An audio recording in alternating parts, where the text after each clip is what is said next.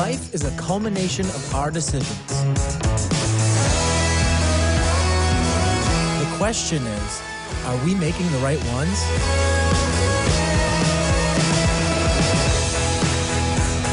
You're invited to join us at City First Church as we learn biblical principles that will teach us how to make better decisions and have fewer regrets. All right, hello City First family. How we all doing? You excited to be here in church? Well, we're excited to greet everybody in Cape Coral, Florida, where I think the weather's a little bit nicer than here in the state line, but we love you anyway. So come on, give it up for Cape Coral. Give it up for City First Anywhere locations. And our favorite locations, ladies and gentlemen, our favorite locations, Dixon and Hardy, God Behind Bars. Give it up for you guys. We love you guys very much. Say hello here from the Spring Creek location. It has been a little bit chilly up here in the state line area, but you know what? Guess what? We are tough and we are resilient, right? Come on, come on. So give yourselves a hand for coming to church this morning, even though it's a little icy outside and a little chilly, right? Well, hey, the new year brings with it a chance for a new beginning, and that's why so many people make what we call New Year's resolutions. I talked about this last week, but basically resolutions become reality when right routines become a priority, all right? We talked about that last week, and so this whole series on how to in 2022 is about putting the right routines and the right motivation and the right decisions into our lives. So this month we're going to talk about the right things that need to be inserted at the very beginning of 2022. And one of the right routines that all of us could launch into today, starting today, is our Pray First initiative, which is our 21 days of prayer and fasting, all right? So let me tell you a little bit about that, because I promised you last week I was going to just briefly talk about, give you guys handles. Every single year in January, and then we do an iteration of this again in August, we take 21 days and we pray and we fast, all right? And it's not something that's an obligation. It's obviously voluntary, but it is highly encouraged. And here's the reason why. It is because it is a time to take 21 days and focus on the right things this year and to build the spiritual you, which, by the way, is the most important you, all right? And if you build the spiritual you, that is the strongest you going into this year. I don't know what 2022 holds. I realize you watch the news right now or whatever else. It's a little bit, everybody's going a little bit crazy again, and everybody's freaking out. But this is what I know. I know that if we prioritize our relationship with Jesus, everything will be okay, and that's not a cliche, that is a reality, all right? So we pray, and then we fast. And you go, well, what is fasting, man? What does that mean? Well, really, fasting is when you give up something that maybe your flesh wants, all right? And some of you, I just use the term there, flesh, and you're like, what does that mean? Well, it's a Bible term. Flesh means basically the part of you that doesn't want to do, the right things, all right? And we all have this side of us. We all have this human nature, this flesh nature that wants to do our own thing. And so fasting is giving up something that maybe that your flesh wants to do, And so why do you fast? Because it declutters your soul and it clears your mind, and you can hear God about the real truths of life, all right? And so, what do you fast? Well, some people may say, I may fast a certain type of food. Maybe you say, I'm going to fast for 21 days, dessert or sugar, you know what I mean? And there's nothing wrong with that. That'd be great. Some of you might, fast some type of food. If you do that, please make sure you consult a physician, though, okay? Make sure you do so safely. Some of you might say, well, I'm going to fast social media. Or maybe you say, I'm going to fast Netflix. Like for 21 days, you're not gonna watch Netflix or whatever. Which I tell you, you can do that. All right. I promise you, there are actually thousands of years of human history without Netflix, so you can do it. Okay. Maybe some of you might say video games. I'm going to go ahead and fast video games, or maybe you're going to fast alcohol or whatever. I'm just saying pick something and say I'm going to fast it for 21 days, and in that time that I would be normally doing that activity, I'm going to spend a little bit of time in prayer and reading the Word of God and be able to build my spiritual self, all right? And it's not weird. I know some people might say, well, that's kind of weird. Jesus fasted and prayed. So guess what? We're just doing what Jesus did, all right? And so how does it start? Well, it starts today. It's 21 days. And again, we're not looking for perfection. We just want you to try. And if you want more information on how to pray, how to fast, and what these 21 days are all about, because we have focuses every single day, you can go to our website.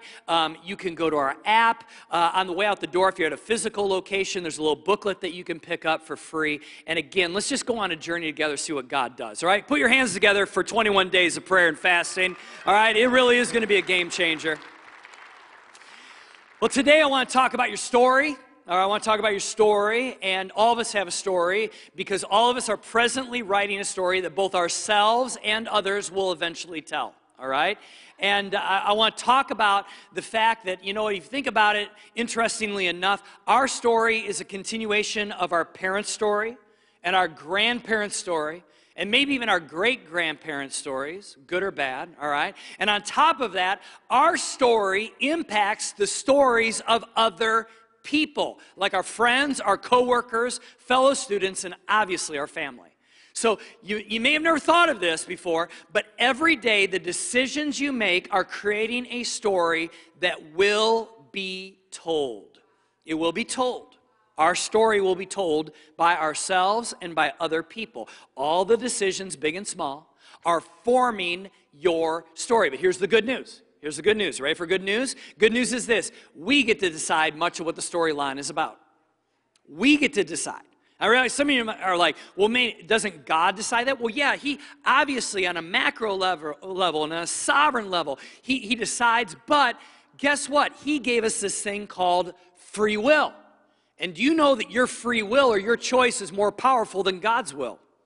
Which means you can choose. So therefore, we, through our choices, build a narrative. We build a story. And sometimes I realize the story that we have has been impacted by someone else's story. Maybe some things in our story are out of our control. That's true. Like last 22 months is to a degree. Some of the, again, on a macro level has been out of our control. No one in here invented, COVID, right? Right? Okay. No one did. Okay.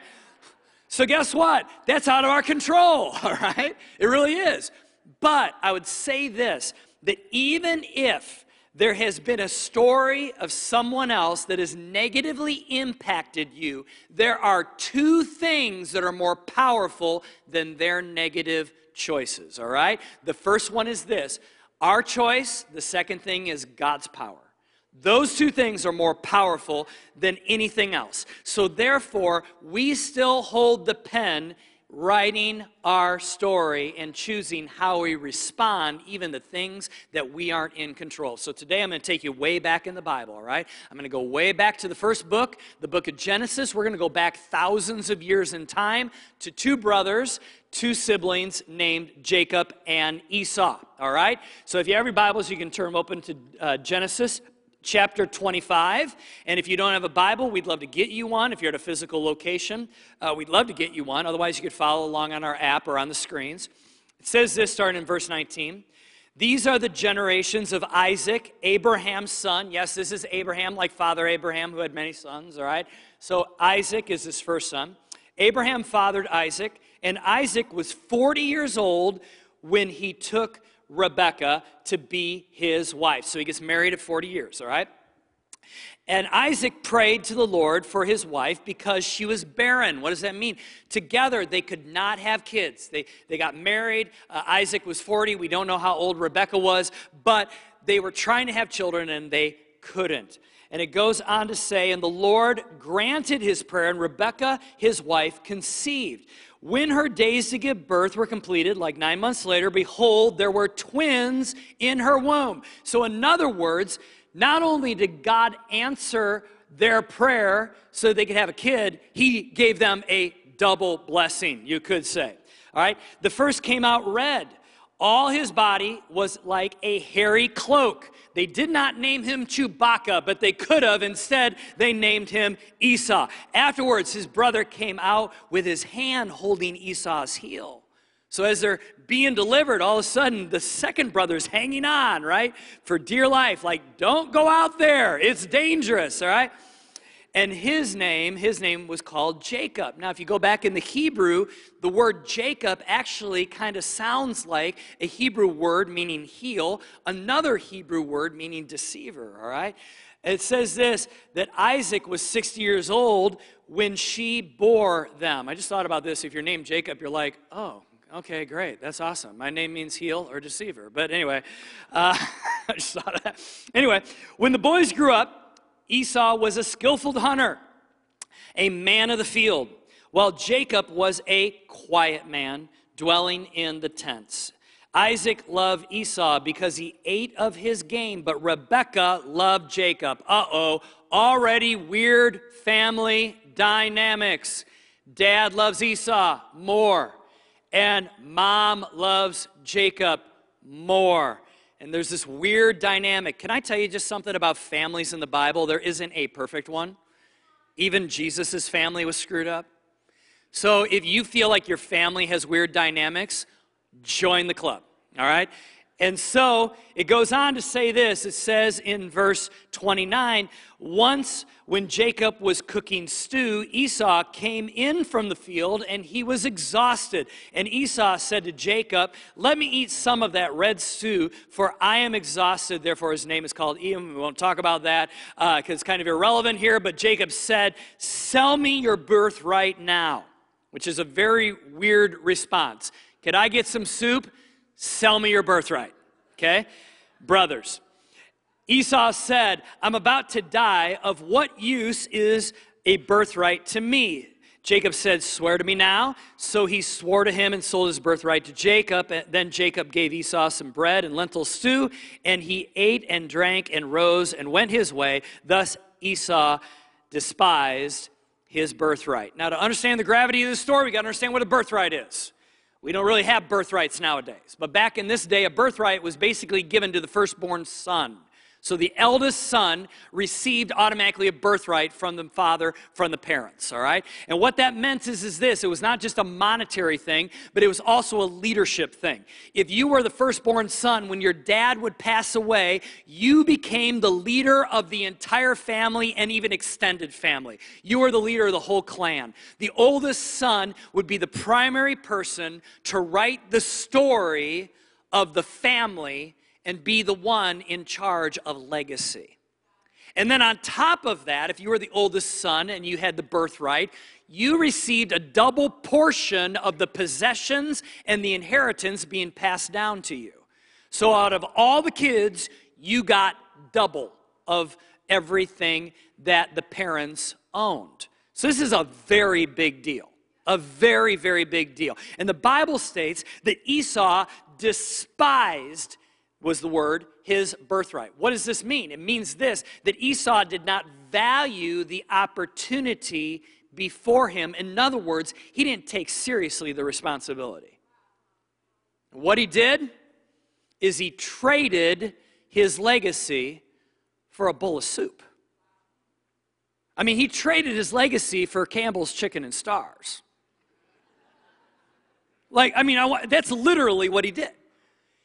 He traded the responsibility that he had as the future leader of the family to build a legacy, to write a story, and on top of that, gave away a double portion of the inheritance, all for a bowl of soup.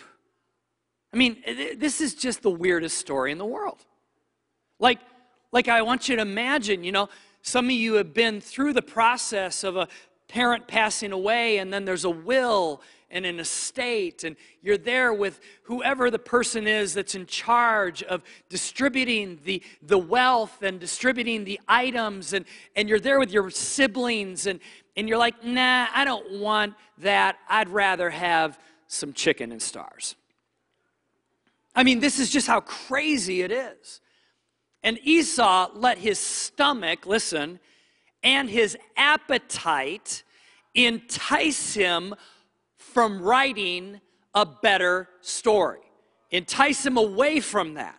How many times do we do that? Now, I mean, not like we're giving away an inheritance for a bowl of soup, but how many times do we allow an immediate appetite or a hunger for something to make us do something dumb? I mean, right? You know, notice something. The Bible says that not only that Esau was hungry, but he was also exhausted. You know what that tells me?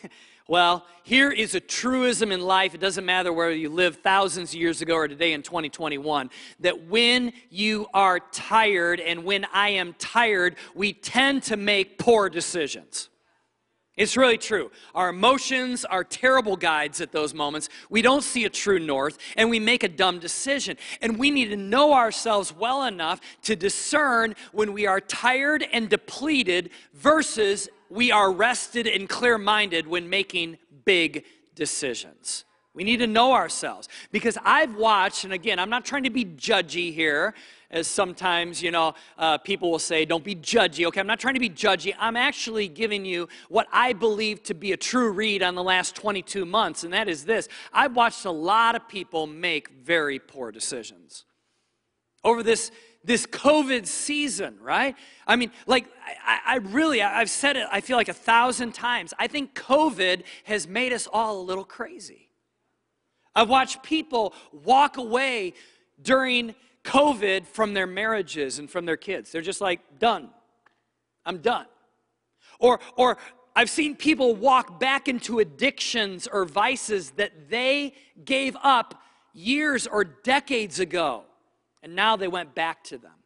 Or people make poor financial decisions, or they quit their jobs or education without a plan. They just don't feel like doing it anymore. Or most importantly, I've even watched some people that were, I'm talking heart and soul with City First, that have literally decided they just don't want to hang on to faith anymore. They don't believe in Jesus. They've walked out of church. They've walked out of faith. And it's been heartbreaking. And I'll tell you the reason why. I'll tell you the reason why this has happened. We are exhausted as a people. I mean, I'm done with COVID. Like, I'm done with this season. And you are too, right? I mean, we're tired. And so because we're tired, a lot of times we tend to not make really good decisions about the story that we're writing. Here is Esau. He had a hungry appetite for something to satisfy him immediately, and he was also exhausted. That is a toxic cocktail of items that lead to bad decisions. Tired, exhausted, hungry. Tired, exhausted, hungry.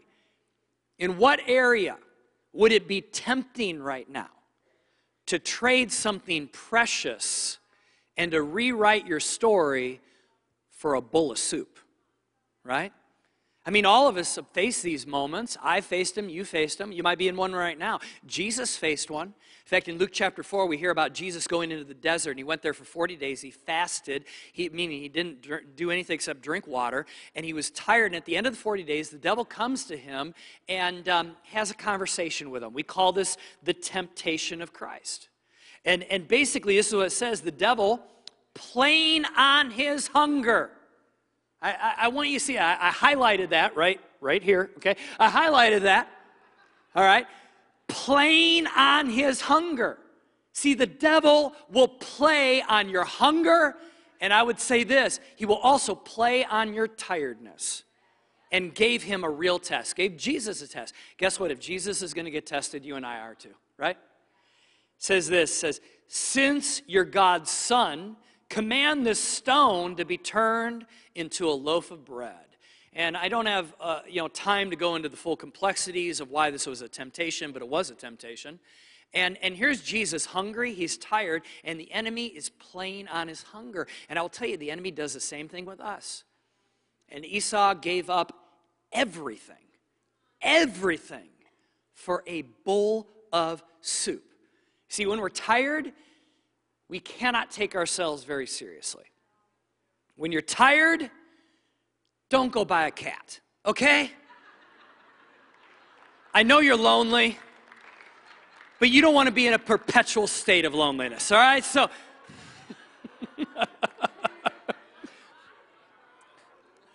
I think it was $24 billion was spent in 2021 on dog and cat food because so many people during the pandemic and shelter in place went out and bought animals. I mean, like literally. And then this article, I think it was in the Wall Street Journal, said, and now people are wondering what to do with them. You know what I mean? You see, can I just say something? I mean, obviously I'm being funny there, but but we make decisions. And later on it costs us, right? The Bible, in about 24 areas, verses in the Bible, about 24 verses, refers to God speaking of himself, and this is what he says. Of himself, he describes himself as the God of Abraham, Isaac, and Jacob. Abraham, Isaac, and Jacob. That's how he describes himself. Do you realize that's not the way it was supposed to be? Have you ever thought about this? That's not the way it was supposed to be. God had to change the way he identified himself because of Esau's poor decision. It was supposed to be the God of Abraham, Isaac, and Esau. That's the way that we were supposed to talk about God thousands of years later. He's the God of Abraham and Isaac and Esau. But guess what? Because Esau wanted a bowl of soup, it became Abraham, Isaac, and Jacob. How sad is that? How sad is that? In fact, Esau decided to write a different story and have a different legacy. And so many times we focus on what the decision is right in front of us, and we don't think about our story. And that's what I want us to talk about today. Our story, it's well beyond this moment. Why don't we focus more on story and we focus only on our decision? Well, Andy Stanley said this, and he's a pastor out of Atlanta, written a lot of books. And he said this in a book called Better Decisions, Fewer Regrets. He said, quote, "The primary reason we don't think in terms of story when making decisions is that story is later. Decisions are now. We think about later, as in later when it's too late to do anything about it." And that's really true. In fact, that book, Better Decisions, Fewer Regrets, some of the information from today in this series is coming out of that book. I would highly suggest getting it, all right? And I would just say this. I would say that we need to be careful of our appetites, especially when we're tired. Because you know when you get tired, you get hungry, right? And so this is the thing. You even get kind of hangry. And you can do that spiritually too. You can get hangry spiritually. So we need to ask ourselves a very important question. And this is, if you don't remember anything that I say today, anything at all, just remember two things. 21 days of prayer and fasting. And number two, remember what I'm about ready to say, and that is this. You got to ask yourself this question. What story do you want blank to tell? You fill in the blank. What story do you want your kids to tell about you? Because guess what? They will. They're going to tell a story. They're going to tell a story. My dad, my mom, they're going to tell a story. What story do you want your kids to tell about you? What story do you want your spouse to tell about you? Because guess what? Your spouse will tell a story, right? What story do you want your friends to tell about you? Your coworkers? What story do you want you to tell about you? See, because this is why private decisions eventually create a public story. And so the private decisions we make create a narrative and create a story that others will tell and ourselves will tell. So kind of as we begin to wrap up here, I want us to think about this idea of pre-choice choices. I've been talking about pre-choice choices ever since the 90s when I was a youth pastor here, all right? Pre-choice choices are decisions you make before you have to make the big decision. In other words, you create what some people would call a conviction. Maybe you create a core value, you could say. A pre-choice choice is a decision you make before you get into the emotions of the moment or the tiredness of a moment, and you have to make a decision. It's the decision before the decision. So I'm going to give you some pre-choice choices that I hope that you take out of here, that you kind of go, you know what, I'd like to adopt that pre-choice choice into my life. All right, here's a good one. A pre-choice choice that I think all of us should have is this. I will have a story I am proud to tell.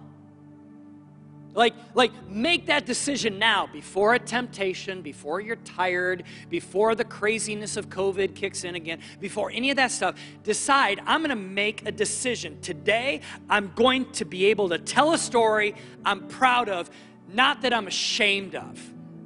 I don't want to have to kind of like talk under my breath when I tell my story. But rather, I want a story that I can be proud of. Not perfect, proud of. You see, we want instant gratification, but many times the things that give us instant gratification gives us shame and regret later. So we have to think this through. Again, what is the story that you want to tell? The second pre-choice choice is another one I hope you adopt. I will have a story others can benefit from. So my story is not going to cripple other people, is not going to hinder other people. It's not going to make other people's stories trip up, but rather my story needs to lift other people. That's a conviction. And so you might say, I want to have a story that blesses others. It doesn't set them back. My story is not one that they talk about in counseling appointments, but rather my story is one that gives them lift. That's a pre-choice choice. I hope you adopt that. Or how about this one? A pre-choice choice. I will not allow selfishness to ruin my story and the story of others. I will not allow selfishness. This guy by the name of Max Lucado, he's an author and a pastor. Many years ago in the 90s, I was in a stadium in Phoenix, Arizona at a Promise Keepers event, and I remember he said this, and he just kind of said it. It stuck with me. He said this. He goes, if we live our lives with this kind of a mantra, we will do well. It's not about me, and it's not about now. I thought, wow, so if I make my decisions, it's not about me. It's about others. And it's not about now, but it's about future story. See, that's a great thing. So I don't want to have selfish ambitions and motivations, because that usually kind of writes a narrative or a story we're not proud of eventually. Last thing is this, is we need to remember this pre-choice choice. I will choose to believe it is not too late to have a better ending to my story. I'm telling you, because I know, as I've talked about this today, some of you are thinking, I've already kind of screwed up my story. Well, we all have. Remember I told you there's no perfect family in the Bible? There's only one perfect person in the Bible. That's Jesus, God. But guess what? We've all kind of messed up our story, but this is what I believe. I believe in Jesus's rescue story. Because this is what I know. He rescues stories all the time. He's done it by the thousands here at City First. Like people that made poor decisions, and guess what? God rescued their story. Oh yeah, there's regret and wish you could go back in time, but guess what? God can redeem the story. He can redeem your divorce. He can redeem your wrong choices. He can redeem the addictions you had in the past. He can redeem the wrong choices that have maybe created damage in you and others, and guess what? You can have a rescue story. So maybe the most important pre-choice choice is to remember you are not too far gone, that God can still give you a better ending to your story. And to illustrate that, I want to share with you a story of a friend of mine and a friend of ours as a church. In fact, God rescued his story. Jesus rescued his story right here in this room many, many years ago. His name is Nick Durick. Watch this.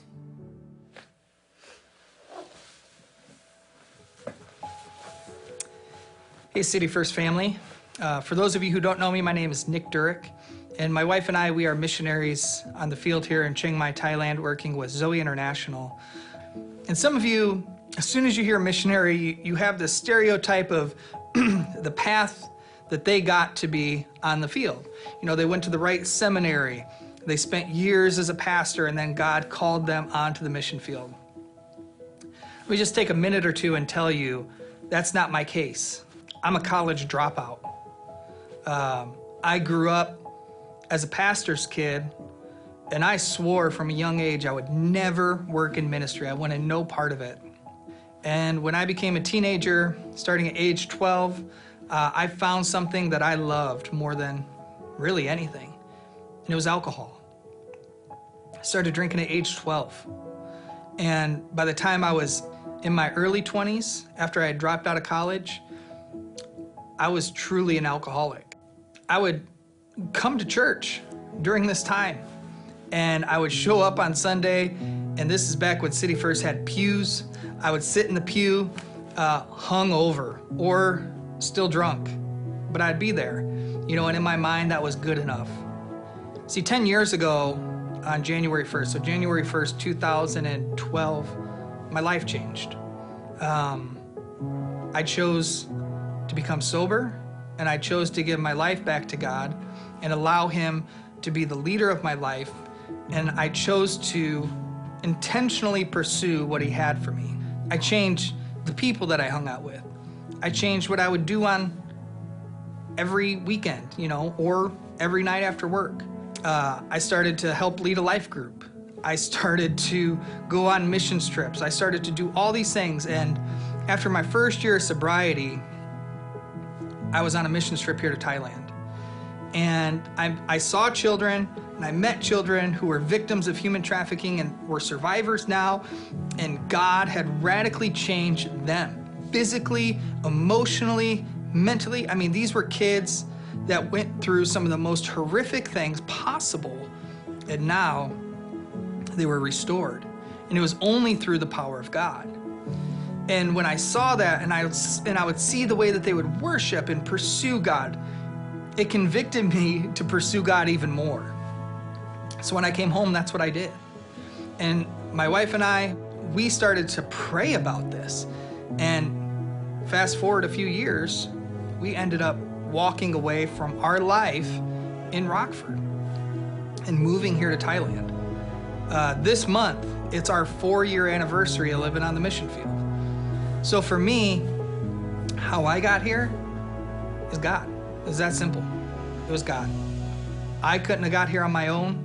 He brought me here, and it was through so many individual choices. And for you, you may be the person sitting in church today and saying, I could never do that. God doesn't have a plan for me. I thought that same way. I really did. And let me tell you, God has a great plan for you. He has a purpose for your life. You just have to allow Him in. You have to dedicate your life to Him, and you have to pursue Him. And when you do that, I promise you, God's going to change your life, and He's going to give you a new story.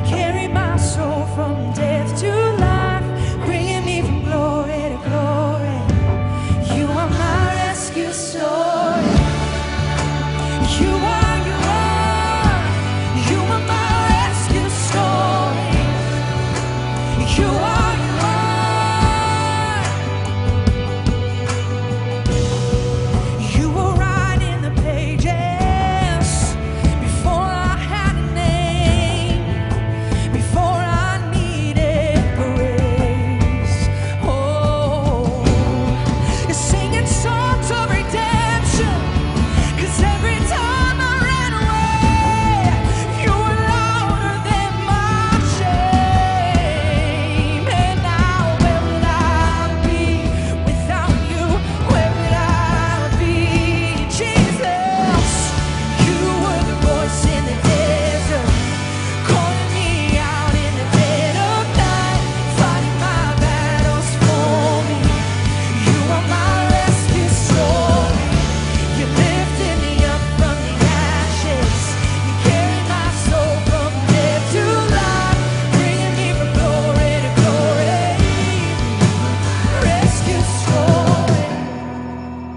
never gave up on me. You never gave up on me.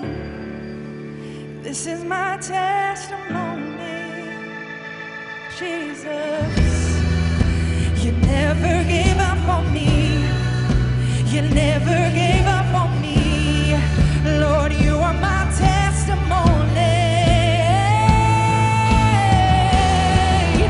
You never give up on me. Oh, you never give up on me.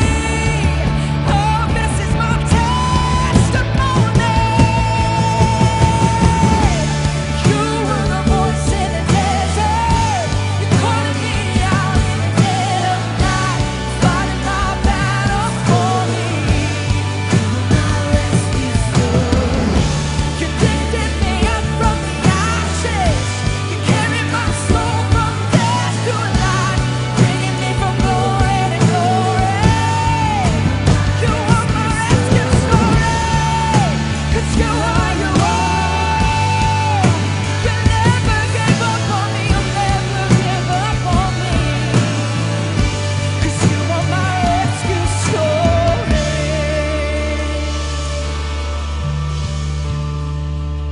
Come on, let's give Jesus praise in the house that he is the one that rescues.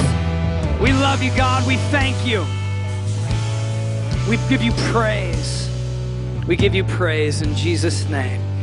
Will you just go ahead and for a second, just quietly have a seat if you're standing, because I think the next moment here is actually, before we dismiss, a sacred moment for a lot of people. You may be in this auditorium or in an auditorium, or you are in your living room or car right now or a break room, and you're watching this and you're thinking, I need my story to be rescued. And I will tell you, thousands of people at City First have been there also. Now, you might be two different groups of people in that. First, you might say, I need Jesus to rescue my story for the first time. Like you've never made Jesus the leader and the forgiver of your life. Today, at the very beginning of 2022, it is a great time to give Jesus your life. Have him forgive you of everything you've done wrong, and he will help you begin to write a better ending to your story. There's a second category, though, of people that you've already done that at one point, but maybe 2020 or 2021, you've drifted. You've just drifted. And you find your faith is weaker than what it was. And maybe you've even made some poor decisions. And today you would say, I need Jesus to rescue that because I'm starting to write a story that I don't want. And today I need him to also rescue this story and help me write the story that I desire. If you're in either category, today is your day. Let me pray for you. Go ahead and bow your heads and close your eyes. And if you say, I find myself in one of those two categories today, no one's looking. If it's okay, I will. But just go ahead and just slip your hand up and say, I need Jesus to rescue my story. Just raise your hands. Hands are up literally everywhere. Anybody else, put them up and right back down again at every auditorium. God behind bars, even the Pando app right now, I guarantee you, hands are going up in prison cells, living rooms, auditoriums, and even cars.